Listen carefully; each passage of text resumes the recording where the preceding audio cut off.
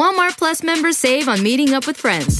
Save on having them over for dinner with free delivery with no hidden fees or markups. That's groceries, plus napkins, plus that vegetable chopper to make things a bit easier. Plus, members save on gas to go meet them in their neck of the woods. Plus, when you're ready for the ultimate sign of friendship, start a show together with your included Paramount Plus subscription. Walmart Plus members save on this plus so much more. Start a 30-day free trial at walmartplus.com. Paramount Plus Essential Plan only. Separate registration required. See Walmart Plus terms and conditions. Love the flexibility of working in all sorts of places? Well, working on the go seamlessly requires a strong network like T-Mobile. We have America's largest 5G network, so whether you're on a video call at the park or uploading large files at the coffee shop, we have the 5G speed you need. Whatever takes you on the go, T-Mobile's got you covered. Find out more at T-Mobile.com/network today. Coverage not available in some areas. See 5G device coverage and access details at T-Mobile.com.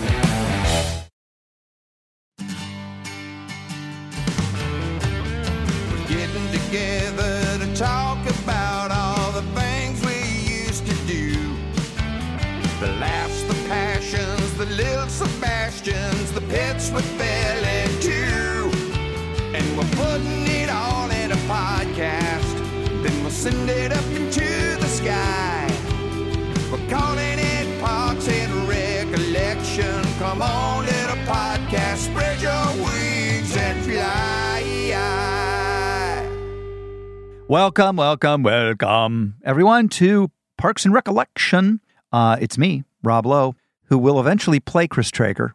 Not today, not in this episode, not in the episodes you've been listening to so far, but they tell me at some point my character will show up in this show. I hear they actually went back and edited all the episodes on Peacock. You're not in any of them anymore, so it's just going to be a watch party. Just a watch party. They took you out of like 80 episodes. It's crazy, man. I don't know. I wasn't in charge, but I heard that happen.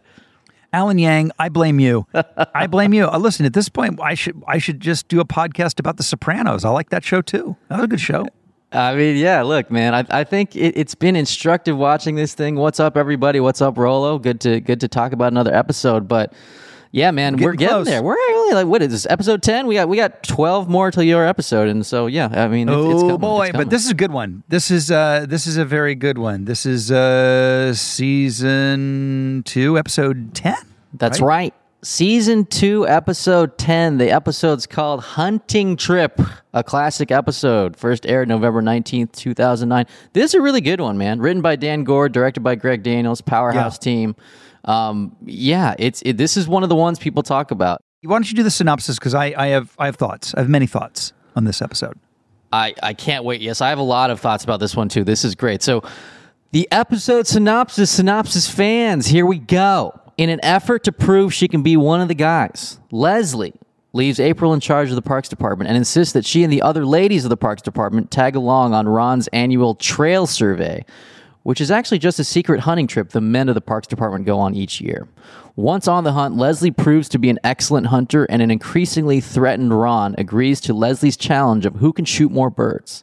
The two split up, and not long after, we hear a loud gunshot. We hear Ron shout, and it's revealed Ron has been shot in the head. Great act break. Leslie claims responsibility for shooting Ron to protect a fellow Parks employee, prompting Ron in the end to call her a stand-up guy. Now, the way that's written, it's almost like protecting the viewer, but we spoil these things, so she protects Tom. Like, it's Tom who shot Ron. So the way that's written, it's like, have you seen it or not? Hopefully you've seen it because you're listening to this, but yes, Tom shot Ron. Meanwhile, back at the Parks Department, April and Andy bond, and there's potential chemistry that's sparked when April gives Andy multiple hickeys. That's off screen. We don't show that in NBC. April gives Andy multiple hickeys to make Ann jealous. So a really big episode, man. It's fun and rollicking, man. It's fun and rollicking. I was going to say, it's so frenetic, and not in a bad way, but it's like there's yelling and screaming and running, and it has a completely different energy, I think, maybe than any other episode in the run of the series.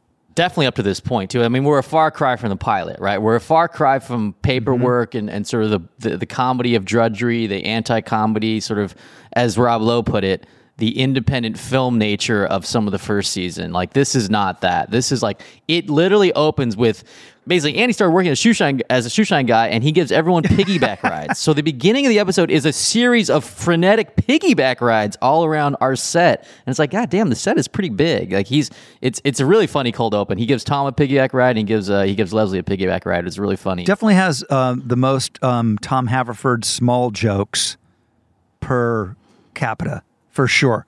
I know those. By the way, not just small jokes, but there's way too many jokes about him being like derogatorily being called a woman, which like is kind of out of character for Leslie Knope. It's like, we don't do that anymore, but Leslie's like literally calling him like less of a man, and like, hey man, this is 12 years ago. Let's remind everybody it's 12 years ago, so it's a different time. But you know, we've all learned, we've all grown and changed. But yeah, it is certainly some of those things. By the way, we'll get to some other stuff in this episode and the next one that are kind of shocking. But yeah, this one's really sort of I don't know. It's sort of a quintessential Ron and Leslie's story. There's just so much between the two of them with Ron, especially in the beginning of the hunting trip, where Leslie's just nipping at his heels like this terrier, you know, and that's kind of their dynamic the whole time. Yeah, it's true. I mean, you know, someone once said that comedy is made for the time that it exists in, and that's very, very true. Yeah, I think there's definitely something to that. So, you know, you could still watch this now, and it's not so dated. But yeah, there's certain aspects of it. It's like, yeah, we wouldn't do that today.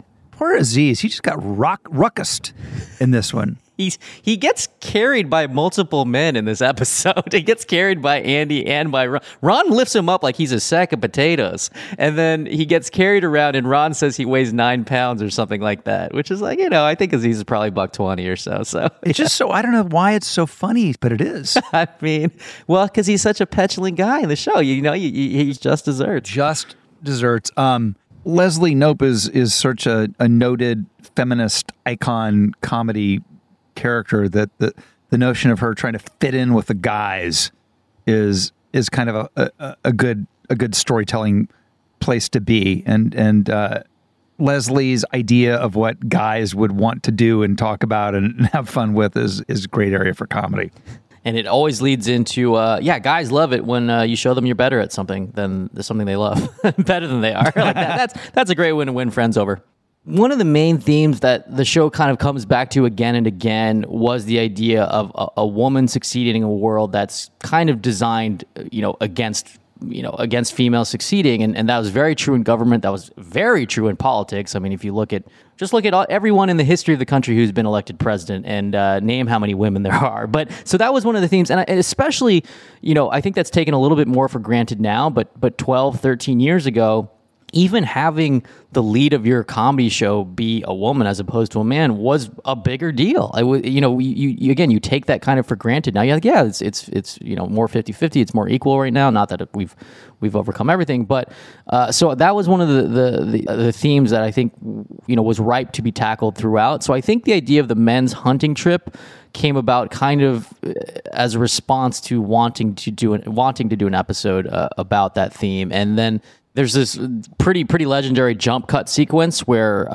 Amy is talking to the park ranger and explaining why she shot somebody because she's a woman. And I think that was an instance of, we had a few alts lined up, and then it was like, okay, let's just let Amy Poehler be funny for 30 minutes. And so I think we just let the camera roll, and she just improvised a ton of shit. And the result is what you see in the cut. So they filmed this. Here's the thing. I know nothing. I was not there when they made it. I know nothing. I'm merely a Parks and Recs. I'm a Parks and Recs fan. But this is that cottage, the hunting cottage, I have shot in 5 billion trillion times. It's like, I think we did the West Wing debate Camp David there. I think in Brothers and Sisters, that was like, Sally Field's second family pie making home or whatever the hell they did on that show. I mean, I have spent more time at that damn poison oak infested backlot area deep in the hills of Silmar. Yeah, is that Disney Ranch or is that a separate? I think it's Disney Ranch. Yeah, it's Disney Ranch. There's a thing called Disney Ranch that every time you see, like Rob is saying, the wilderness or forests or a cabin or a lake, it's all on Disney Ranch. You'll start seeing the same places pop up and up again. Like there's only so many places in LA to shoot. They do once in a while that people pull it off, and like even a jaded person who has done a lot like me gets fooled. Like somebody was like, yeah, they shot the entire season of Justified there. I'm like, what?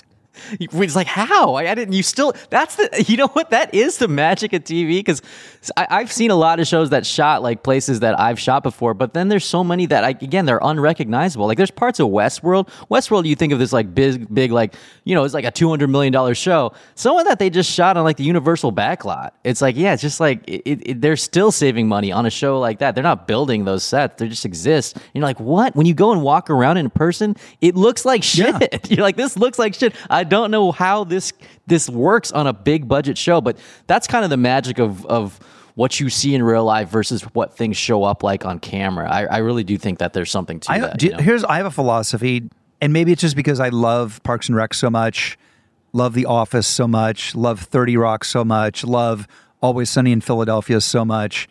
All of the shows, they look thrown together. Like it's like nobody cares about the makeup and hair. The lighting is rudiment, but I love that. And then I think I can name you a handful of comedies that are so super glossy and high end, and they're not funny.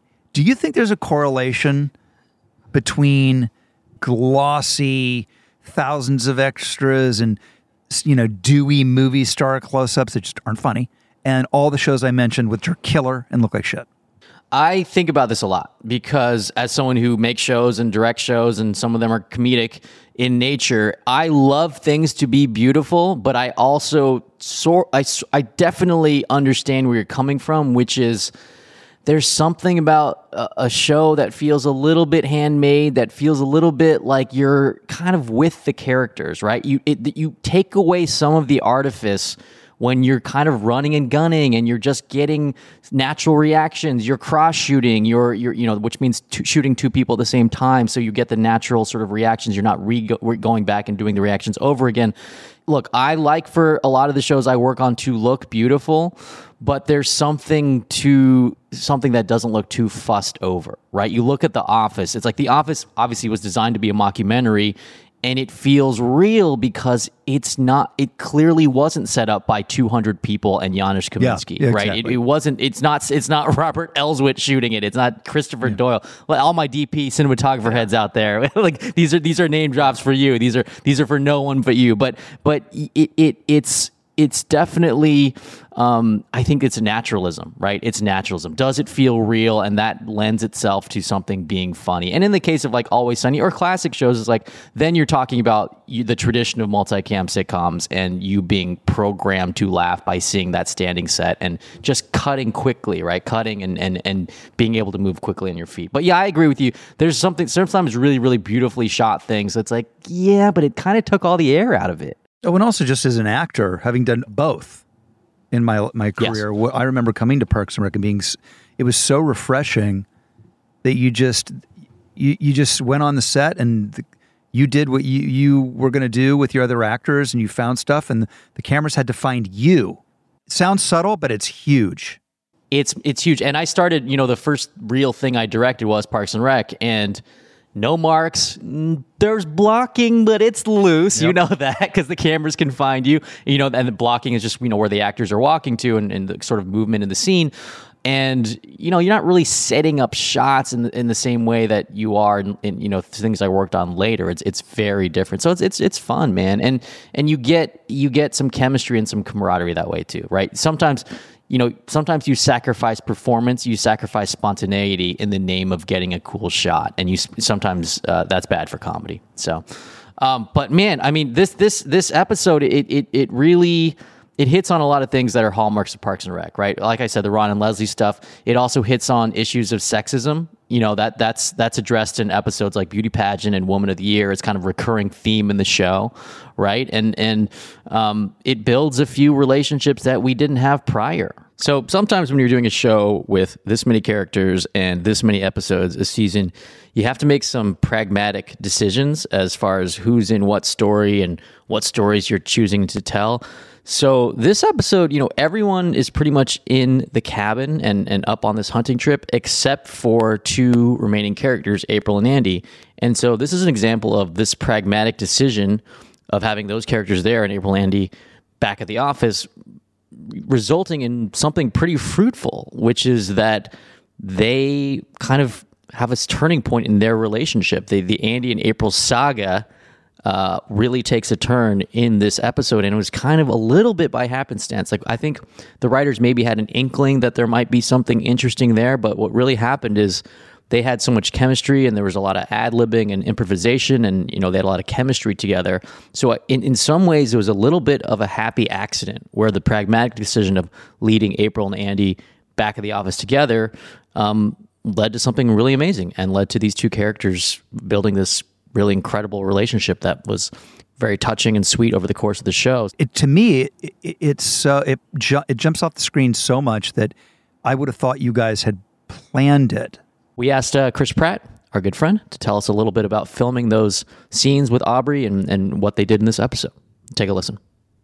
Yeah, I mean, it was great. It pivoted into becoming like a really nice love story for the entire, arc of the show from whatever that second season on.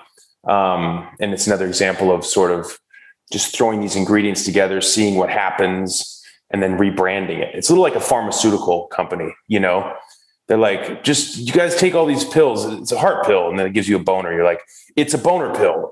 We intended the entire time for this. We're going to call it Viagra and sell it, So like you throw all the ingredients in and the ingredient here was a chemistry between April and Andy.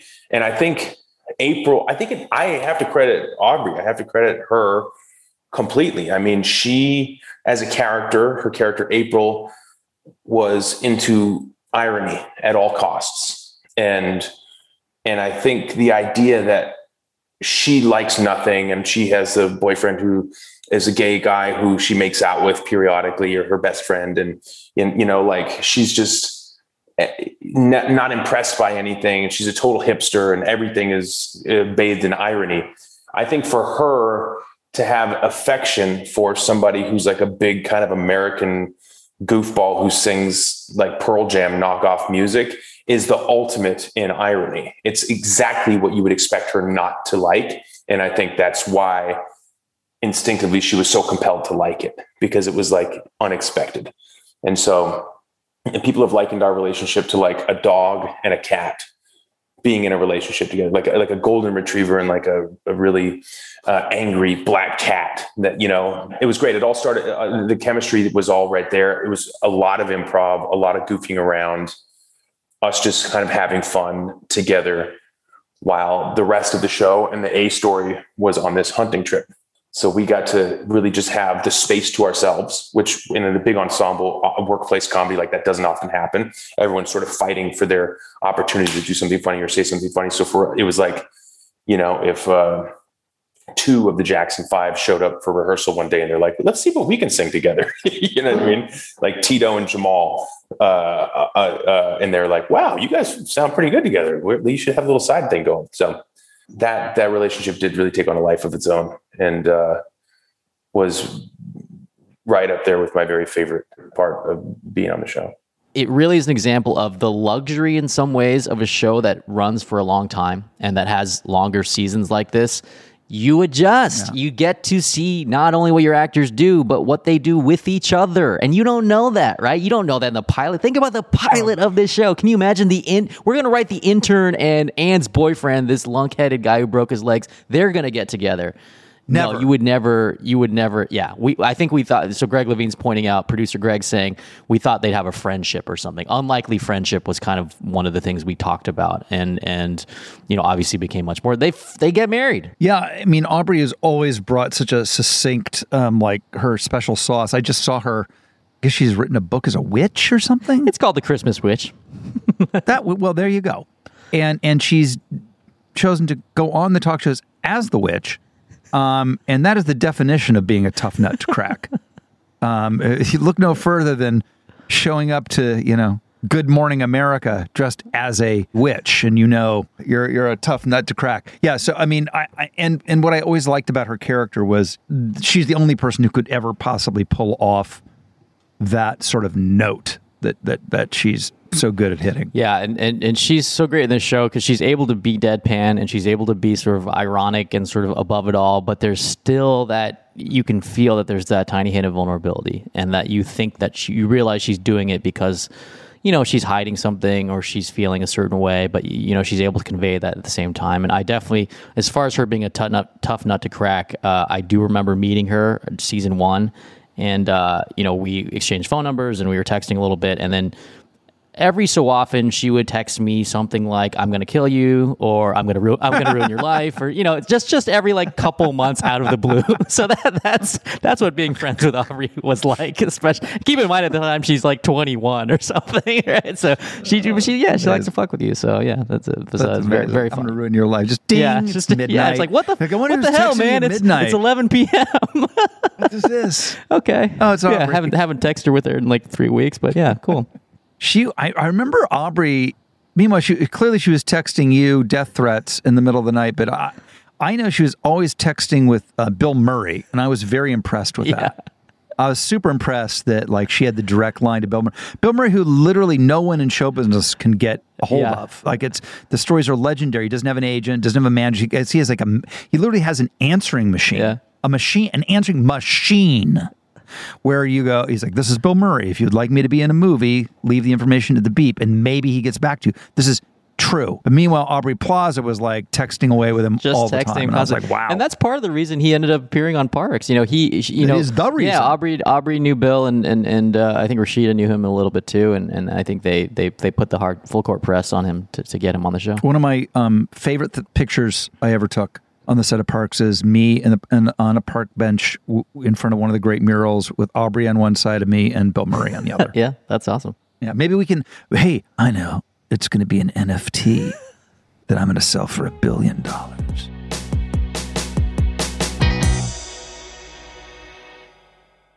When you're hiring for your small business, you want to find quality professionals that are right for the role. That's why you have to check out LinkedIn Jobs. LinkedIn Jobs has the tools to help find the right professionals for your team faster and for free. That is so true, Greg. LinkedIn knows that as a small business owner, you don't have the time or the resources to spend countless hours looking for the right person for the job.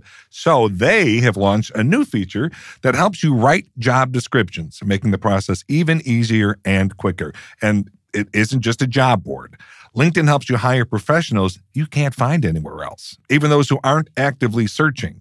In fact, get this, 86% of small businesses get a qualified candidate within 24 hours. Wow, that's impressive. That's amazing. Post your job for free at linkedin.com/parks. That's linkedin.com/parks to post your job for free. Terms and conditions apply. Walmart Plus members save on meeting up with friends. Save on having them over for dinner with free delivery with no hidden fees or markups. That's groceries plus napkins plus that vegetable chopper to make things a bit easier. Plus, members save on gas to go meet them in their neck of the woods. Plus, when you're ready for the ultimate sign of friendship, start a show together with your included Paramount Plus subscription. Walmart Plus members save on this plus so much more. Start a 30-day free trial at walmartplus.com. Paramount Plus is Central Plan only. Separate registration required. See Walmart Plus terms and conditions.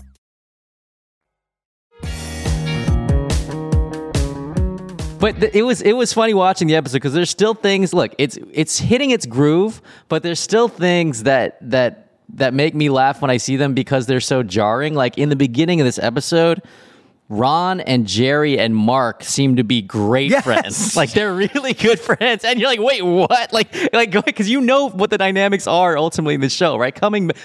I've seen every episode of the show, right? I worked on every episode, but I've seen every episode. You go back, it's like, why are they buddies? Like they're just like really good friends. Like I don't know, they're not friends in the majority of the show, but in this one, they're buddies. No, when Ron Swanson fist bumps Jerry under the table, yeah.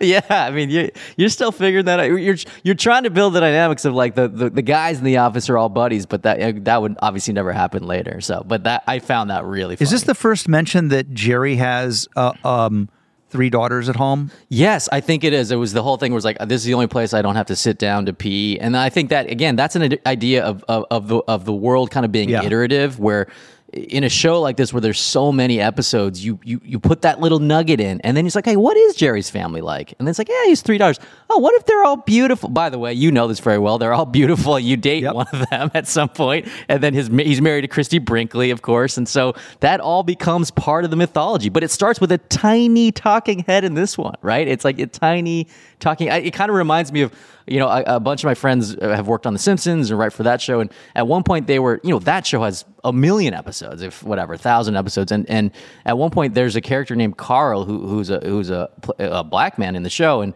there was a throwaway joke that he was, I think, from Finland or some Scandinavian country. And it was a joke, but so then they just were like, okay, I guess Carl is from Finland now. So they just did that for the rest of the season, like the rest of the series. Like, I don't know. Well, that's what I was going to ask you is, for the sake of a joke, a good joke, really a good joke, you've now saddled him forever. You've chosen what his backstory is. A major character in the show for one joke. Now there's no turning back.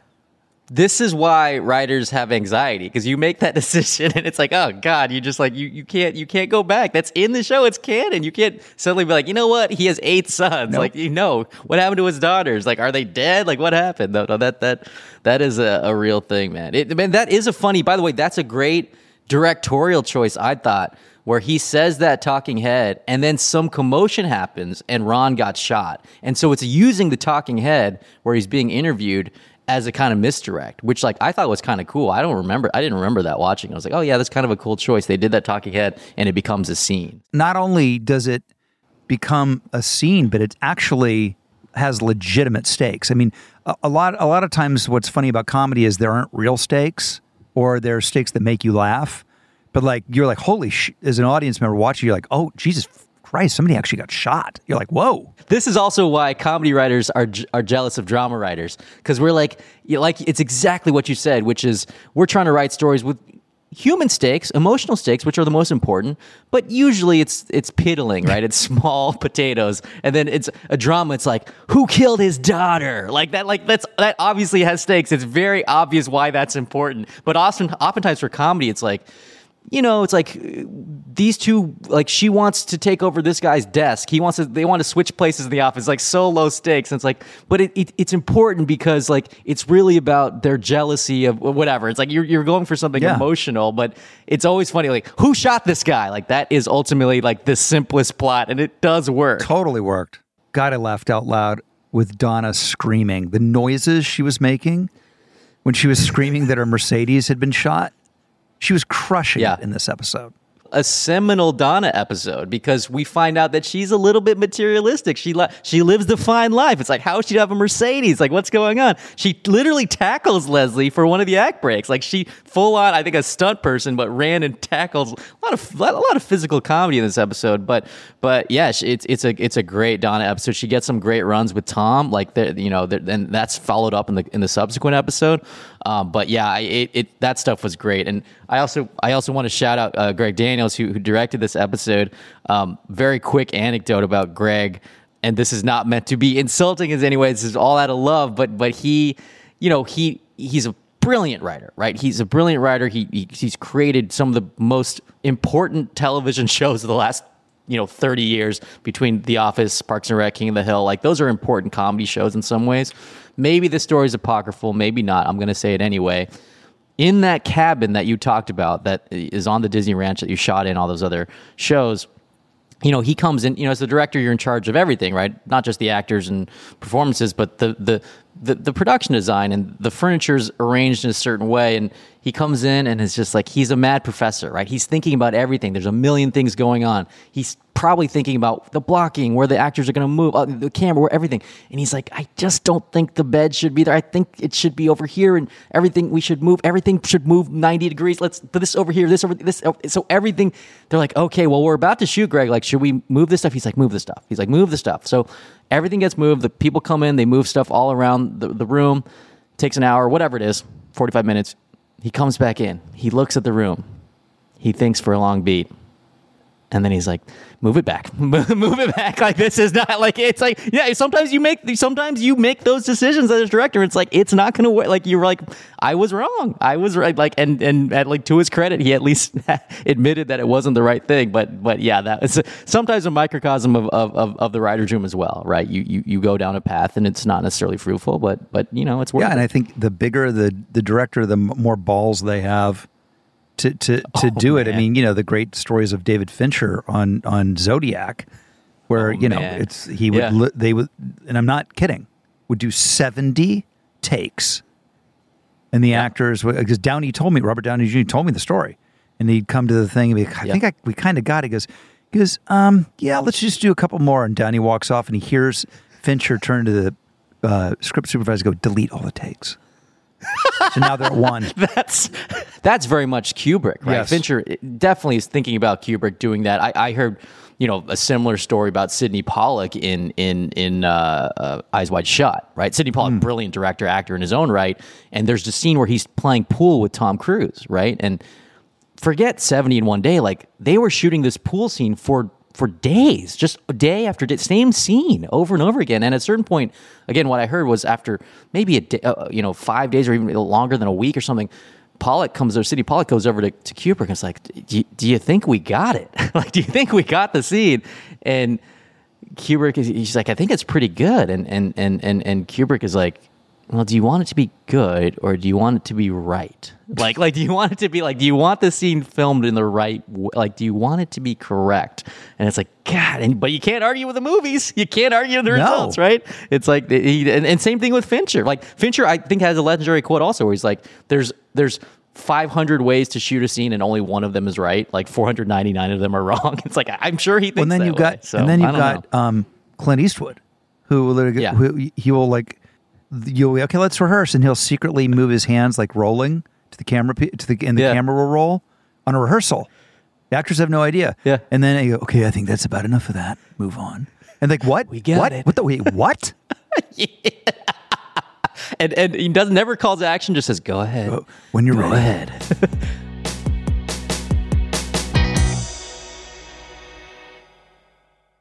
Walmart Plus members save on meeting up with friends. Save on having them over for dinner with free delivery with no hidden fees or markups. That's groceries plus napkins plus that vegetable chopper to make things a bit easier. Plus, members save on gas to go meet them in their neck of the woods. Plus, when you're ready for the ultimate sign of friendship, start a show together with your included Paramount Plus subscription. Walmart Plus members save on this plus so much more. Start a 30-day free trial at walmartplus.com. Paramount Plus Essential Plan only. Separate registration required. See Walmart Plus terms and conditions.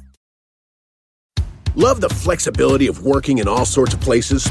Well, working on the go seamlessly requires a strong network like T-Mobile. We have America's largest 5G network, so whether you're on a video call at the park or uploading large files at a coffee shop, we have the 5G speed you need. Whatever takes you on the go, T-Mobile's got you covered. Find out more at T-Mobile.com/network today. Coverage not available in some areas. See 5G device coverage and access details at T-Mobile.com.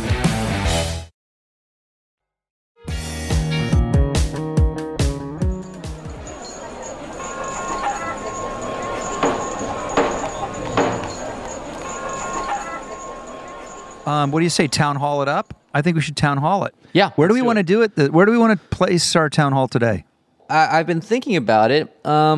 Maybe over at the Snake Hole Lounge. I feel like having a drink tonight. Yeah. Let's get messed up, and if you really want to do it, order some snake juice. But I would be a little hesitant on Snake that. Snake Hole. Let's do it. All right, we got a town hall question. This one comes from Steffi. Steffi is it asks, Steffi Graf? Is it Steffi Graf? I can only assume it's Steffi Graf. I mean, there's no way of knowing whether let's just say it is. But let's just say yes. It's from Steffi Graf in Stuttgart, Germany. Steffi Graf, yeah, she's home with Andre, watching the show, just having some questions, listening to the pod, big fan.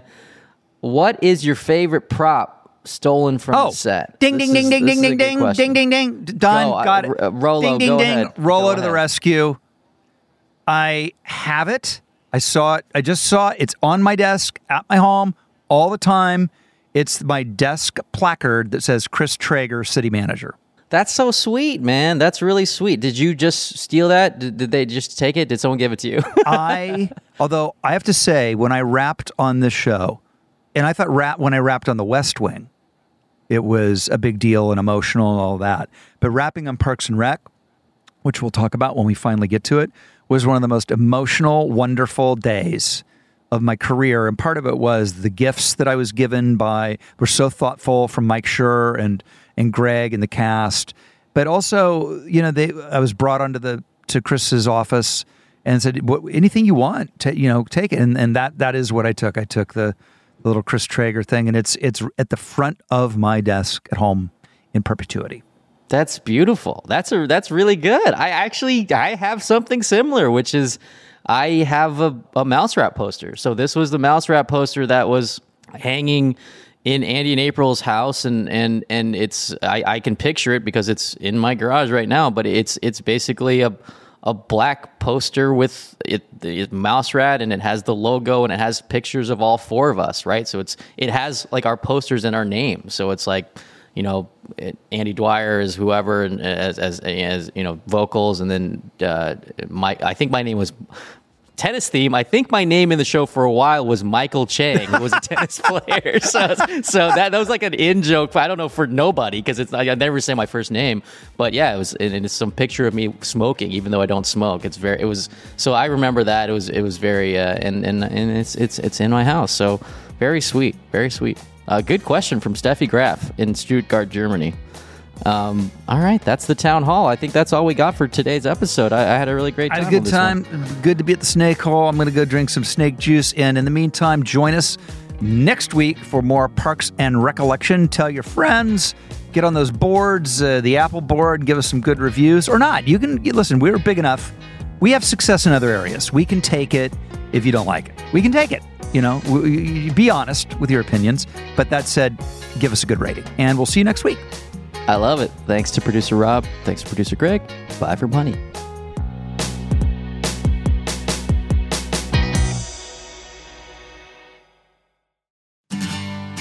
This episode of Parks and Recollection is produced by Greg Levine and me, Rob Schulte. Our coordinating producer is Lisa Berm. The podcast is executive produced by Alan Yang for Alan Yang Productions, Rob Lowe for Low Profile, Jeff Ross, Adam Sachs, and Joanna Solitaroff at Team Coco, and Colin Anderson at Stitcher. Gina Batista, Paula Davis, and Britt Kahn are our talent bookers. The theme song is by Mouse Rat, a.k.a. Mark Rivers, with additional tracks composed by John Danik. Thanks for listening, and we'll see you next time on Parks and Recollection.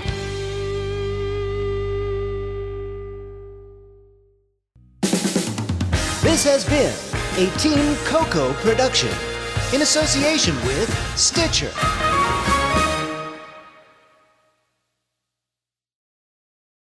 Walmart Plus members save on meeting up with friends. Save on having them over for dinner with free delivery with no hidden fees or markups. That's groceries plus napkins plus that vegetable chopper to make things a bit easier. Plus, members save on gas to go meet them in their neck of the woods. Plus, when you're ready for the ultimate sign of friendship, start a show together with your included Paramount Plus subscription. Walmart Plus members save on this plus so much more. Start a 30-day free trial at walmartplus.com. Paramount Plus Essential Plan only. Separate registration required. See Walmart Plus terms and conditions. Love the flexibility of working in all sorts of places? Well, working on the go seamlessly requires a strong network like T-Mobile. We have America's largest 5G network, so whether you're on a video call at the park or uploading large files at a coffee shop, we have the 5G speed you need. Whatever takes you on the go, T-Mobile's got you covered. Find out more at T-Mobile.com/network today. Coverage not available in some areas. See 5G device coverage and access details at T-Mobile.com.